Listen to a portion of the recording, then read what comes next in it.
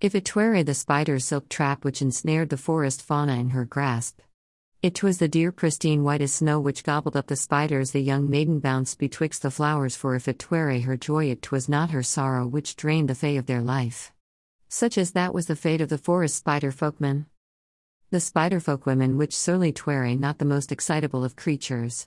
The young maiden rested wistfully beneath the palm tree as she 'twas not one who twould offend the forest fay like the monsters which gulped down the very life they were designed to protect.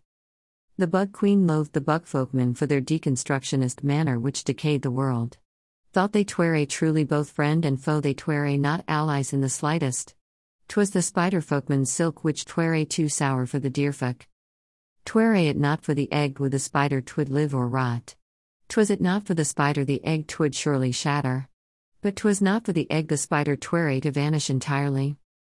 Twere the spider folksmen of the north to die or twere to live they were all irregardless in a state of turmoil much of its life. The silk snow forests of the far northeast twere as pale and delicate sculpted as the hollowed bones of the ancient bugmen. 'Twas the destined time as the last of the androgen spider folksmen in the forest began to descend towards its demise. Its descent was hypnotic as it methodically swayed like a metronome in the breeze. Further and further the spider folksman dived its pale bone sculpted body into descent. Nothing less than a nightmare ablazed that snowy moonlit night as the spider desperately trembled as it reached for the last legs of its descent. And with a nipped-out life in the night, the forest of frozen silk turned to ash. 'Twas the destined time as the last of the androgen spider folksmen in the forest began to descend towards its demise. Its descent was hypnotic as it methodically swayed like a metronome in the breeze.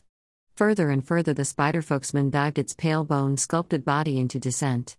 Nothing less than a nightmare ablazed that snowy moonlit night as the spider desperately trembled as it reached for the last legs of its descent. And with a nipped-out life in the night, the forest of frozen silk turned to ash.